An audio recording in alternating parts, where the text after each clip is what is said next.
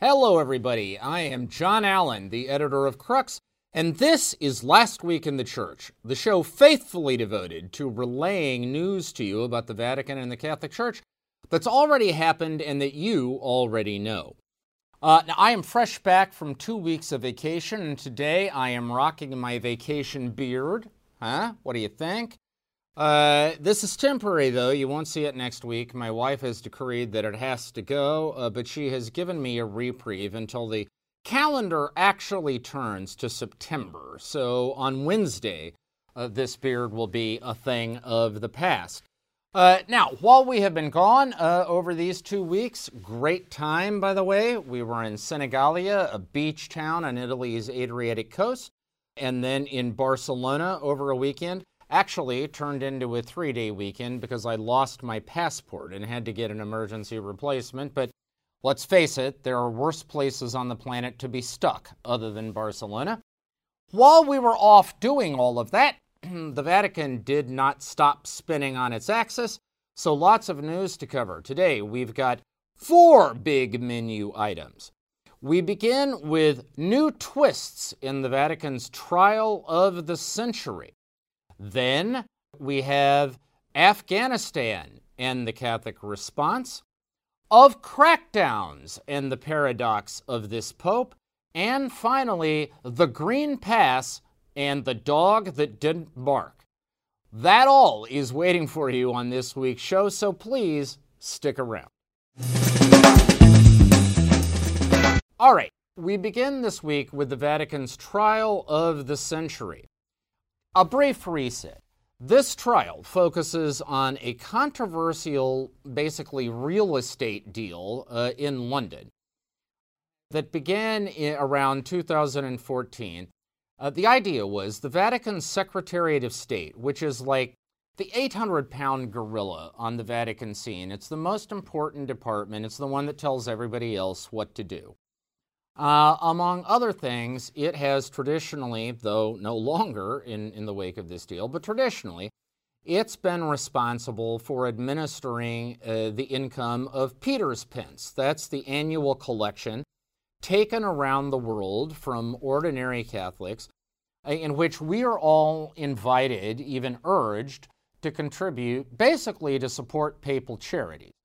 However, what's never explained during these pitches that go on in parishes all around the world is that this money isn't just for charity, it's to support the activities of the Pope, meaning basically he can do whatever he wants with it. And in practice, that's meant the Secretary of State can do whatever it wants with it.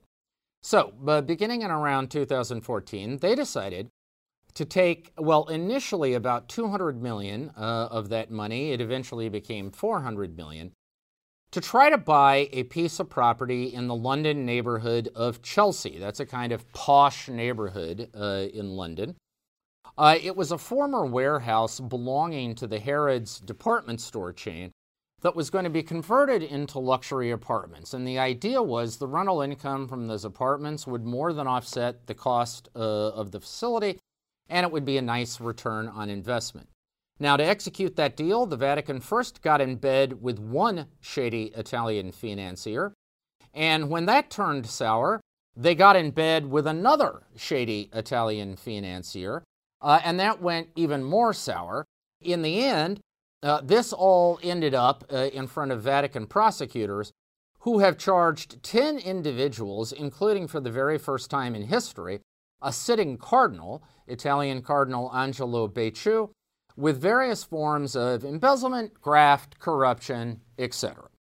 Now, look, I know that against the backdrop of everything else going on in the world right now, right, the crisis in Afghanistan, the COVID pandemic, threats to the environment, everything else, like you might ask yourself, why should I pay attention to this sort of piddling Vatican trial? I mean, how significant is it measured against the grand sweep of history? All right, well, I understand. But here's the thing. Okay, Pope Francis is a reforming pope. He was elected on a mandate to reform the Vatican, beginning with its financial operations. He has spent an enormous amount of his time and energy over more than 8 years now trying to do precisely that. He has issued countless new laws, amendments to existing church law. He has shuffled personnel 3 times now in the Vatican's various financial departments. He has pledged that we are entering a new day in which accountability and transparency will be the law of the land for the Vatican, and it will become a kind of shining city on a hill, an example of virtue in the administration of funds. And so therefore, if this trial succeeds, that is, if it's seen as a legitimate step in the direction of transparency and accountability, then the epitaph on the Francis papacy will be that measured against one of its core objectives, he succeeded. If it flops, then the opposite conclusion will be drawn. And so there is actually a lot writing on this. And so let me break down the latest and greatest. First hearing in this trial was on July 27th. At that time, defense lawyers, and there are about 30 of them because there are 10 defendants, and there are 3 corporate entities. You can imagine how many lawyers they've got. So these defense lawyers demanded that the prosecutors, the Vatican prosecutors, turn over videotapes of their interrogation of Italian Monsignor Alberto Perlasca. Now, Perlasca is a central figure in this drama because from 2009 to 2019, he ran the Financial Affairs Office of the Secretary of State. He was the guy in charge, which means he was there at the beginning of the London deal, the middle, and the end. And all the way along, he was an aggressive proponent of the deal. Under any other set of circumstances, he would have been charged, and he would have been charged huge in this case. But probably seeing the handwriting on the wall, in the spring, Perlasca went to Vatican prosecutors and volunteered basically to turn state's evidence, that is, to become a whistleblower. And so ever since, he has given them all kinds of evidence about alleged wrongdoing by others, not himself. And in that sense, he's become the star witness for the prosecution. They videotaped that testimony, but it was not turned over during the process of discovery. Defense lawyers complained. The Vatican court agreed with them. And on July 27th, they issued an order that prosecutors had until August 10th to turn over those videotapes and then to the court, and then the court would in turn make them available to the defense teams. Now, here's what happened. On August 9th, those prosecutors wrote to the court to say, basically, how about no?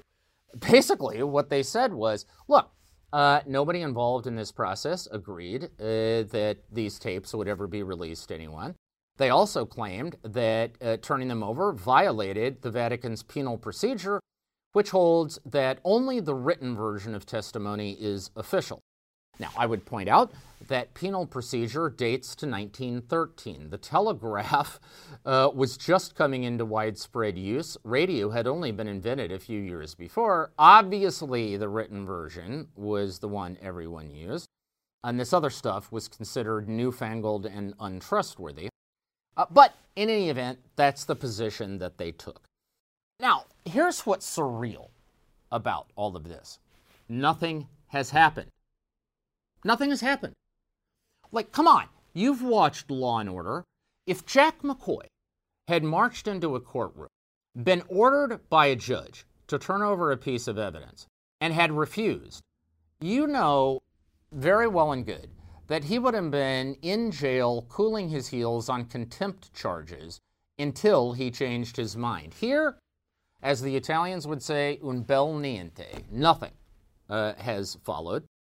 Now, the next court hearing is scheduled for October 4th. I guess we will see then if there are any kinds of consequences for the prosecutors openly defying a clear order of the court. But I would just point out that if the watchwords of this process are transparency and accountability, the prosecutors so far are refusing to be transparent and they are not being held accountable.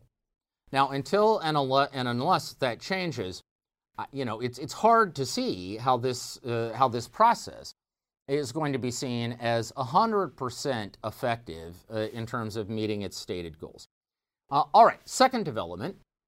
It turns out that there is a personal rivalry at the heart of this trial, some bad blood we didn't previously know about, or at least hadn't previously paid attention to. And that is between the presiding judge, an Italian layman by the name of Giuseppe Pignatone, and one of the prosecutors, an Italian layman by the name of Alessandro Didi. Now, in Rome, its version of the trial of the century, kind of the closest thing it's had to the O.J. Simpson trial, honestly, was something called the Mafia Capitale case. It involved charges that about 40 public officials, city officials mostly, were in cahoots with the mafia to siphon off untold millions of euro from city coffers, from things like running welcome centers for migrants to trash collection and road repair and all kinds of other things. You know who the chief prosecutor in that case was? Giuseppe Pignatone. And the defense attorney for the lead defendant, a guy by the name of Salvatore Buzzi, was none other than Alessandro Didi, one of the prosecutors in this Vatican case. Buzzi, by the way, is famous because he was wiretapped by the police. They bugged, among other things, his car. And on one occasion in his car, he was heard speaking to another mobster who asked him, "Why are we in this immigrant business anyway?" To which Buzzi responded, "Do you have any idea how much money I make off of immigrants? It's more than drug trafficking." All right? Didi is the guy who defended him and eventually got him off. He and Pignatone, therefore, are old rivals, and therefore this Vatican trial is a bit of a grudge match, if you like, between these two celebrated Roman attorneys. Not for nothing, Pignatone is the judge who ordered the Vatican prosecutors to turn over the Perlasca tapes. Didi is the prosecutor who said no. Finally, René Brühlhart, the Swiss lawyer and hero of the anti-money laundering and anti-financing of terrorism movement in Europe, former chief financial officer of Liechtenstein, and more recently, former head of the Vatican's financial watchdog unit. He is one of the 10 individuals indicted in this Vatican trial, although his process is being handled separately.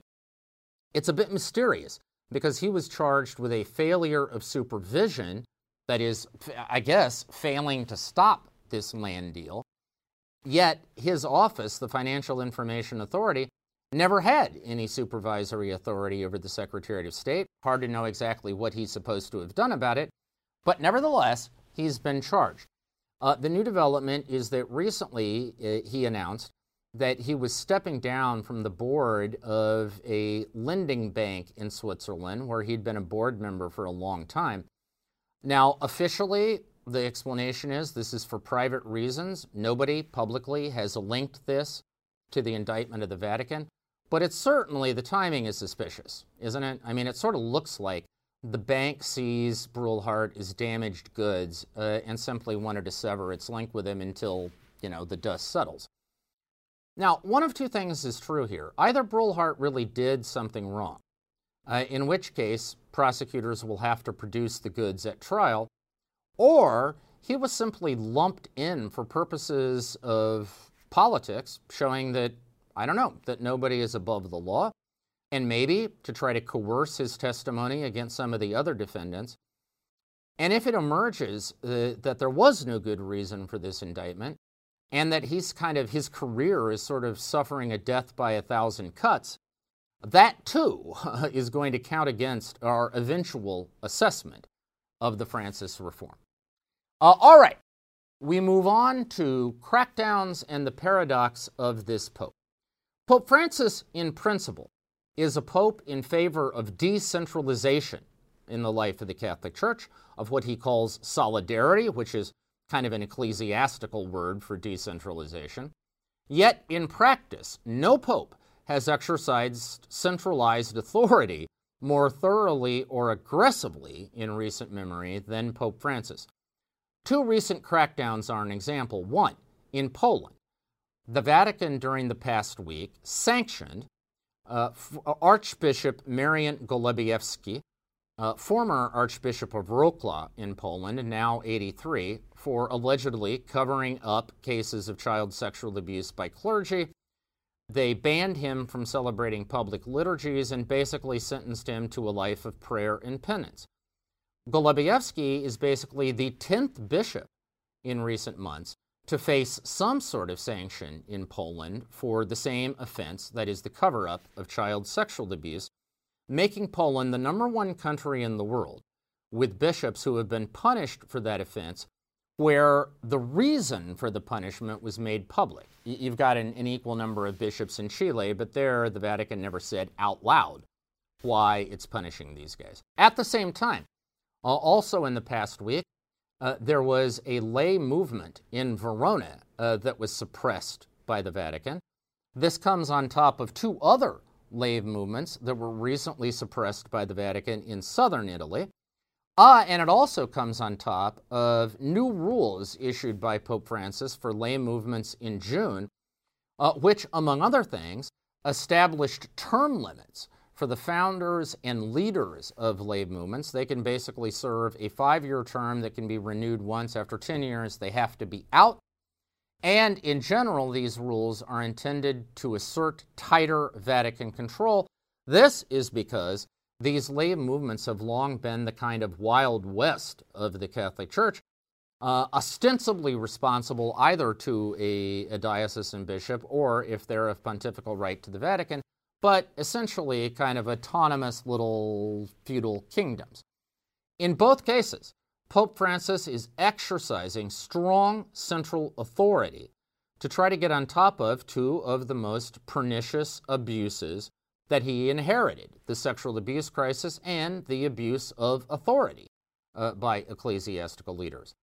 Now, maybe that's absolutely what he had to do. Maybe it's the only thing he could do to try to get on top of these scandals, but it is nevertheless ironic that he is acting against one of the stated cornerstones of his vision for reform of the church, which is enhanced local authority and diminished centralized authority in Rome.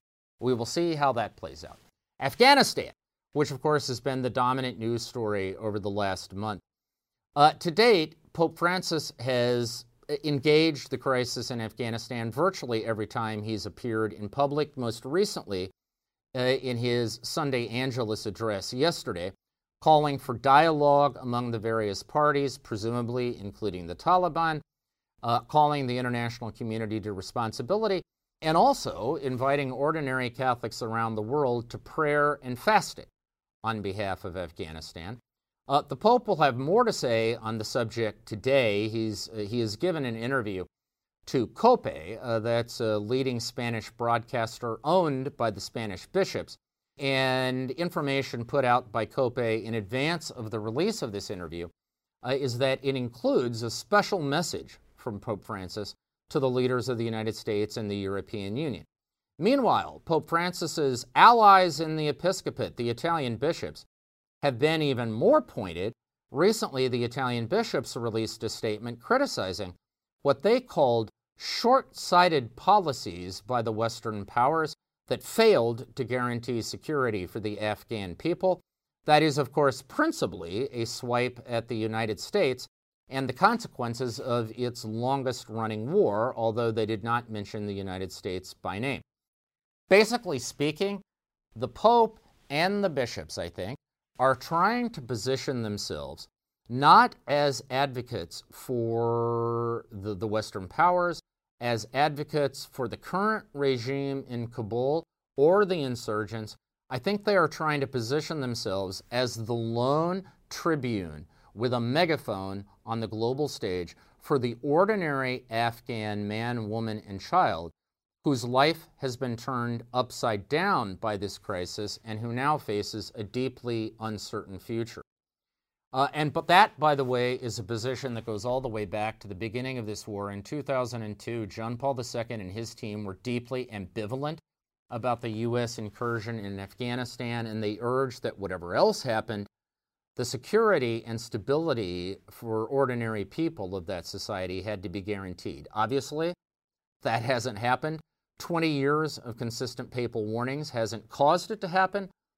We will see how things play out from here. And finally this week, of the Green Pass and the dog that didn't bark. So, I live in Italy, where now the Green Pass, that certificate that shows you've been vaccinated against COVID, or that you've had a test within the last 48 hours, or that you had COVID and are recovered from it, that Green Pass has become mandatory for basically everything. If you want to eat inside at a restaurant, if you want to go to a movie, if you want to go to a museum, if you want to go to the gym, if you want to go to the hairdresser, there's increasingly almost nothing you can't do in Italy without that Green Pass. The same is true of much of Europe. In fact, the situation is even tighter in France. The UK is moving in that direction. Germany is moving in that direction. And in the United States, things are increasingly trending that way as well. Now, the one area of public life where nobody has talked about imposing a Green Pass requirement, however, is public worship. In Catholic terms, going to church. Now, this is the dog that didn't bark. Of course, the reference to the famous Sherlock Holmes mystery, in which the key to the mystery is the thing you would have expected to happen that actually didn't. When the dog didn't bark at the time of the crime, that's how Holmes knew it had to be an inside job, had to be somebody the dog knew. Well, in this case, you would have expected, because remember how the COVID pandemic began. When the first lockdowns occurred, the church was lumped in there with everybody else. Public liturgies were suspended. Religious gatherings were suspended. Weddings, funerals, baptisms couldn't happen with groups of people. And this was all by government edict. Now, however, there was tremendous blowback to that, especially the longer it went on. There were legal challenges to these suspensions of public worship in France and Germany. In both cases, the government lost. That is, those closures were considered a violation of religious freedom provisions in those national constitutions. There were court cases in the U.S. that went to the Supreme Court, and again, the government lost. And I think what is happening now is that governments, it's once bitten, twice shy, right? I think governments are recognizing that they don't want to have to relitigate potential abuses of their power. In any event, what we can report is that nowhere has anyone suggested that a Green Pass is going to be necessary in order to go to Sunday Mass. Now, depending on the trajectory of the pandemic, we will see whether that lasts. But I think it is fascinating and telling that the second wave of response to COVID in terms of religious freedom is strikingly different from the first, which may indicate that the blowback the first time around actually made a difference. All right, that's our show for this week. You can find full coverage of all these stories on the Crux site. That is cruxnow.com. Cruxnow.com, your one-stop shopping destination for the very best in smart, wired, and independent Catholic journalism. While you're there, please help us out in our online fundraising appeal. We are especially grateful for people willing to make a small monthly commitment. That gives us stability and the ability to plan. Remember, our independence is priceless, but it's not free. We need your help to pay for it, and from the bottom of our collective heart, we are grateful for it. We will see you again next Monday, same bat time, same bat channel. In the meantime, have a fantastic and blessed week. Stay safe, stay healthy, enjoy the last days of summer. We will talk to you again soon.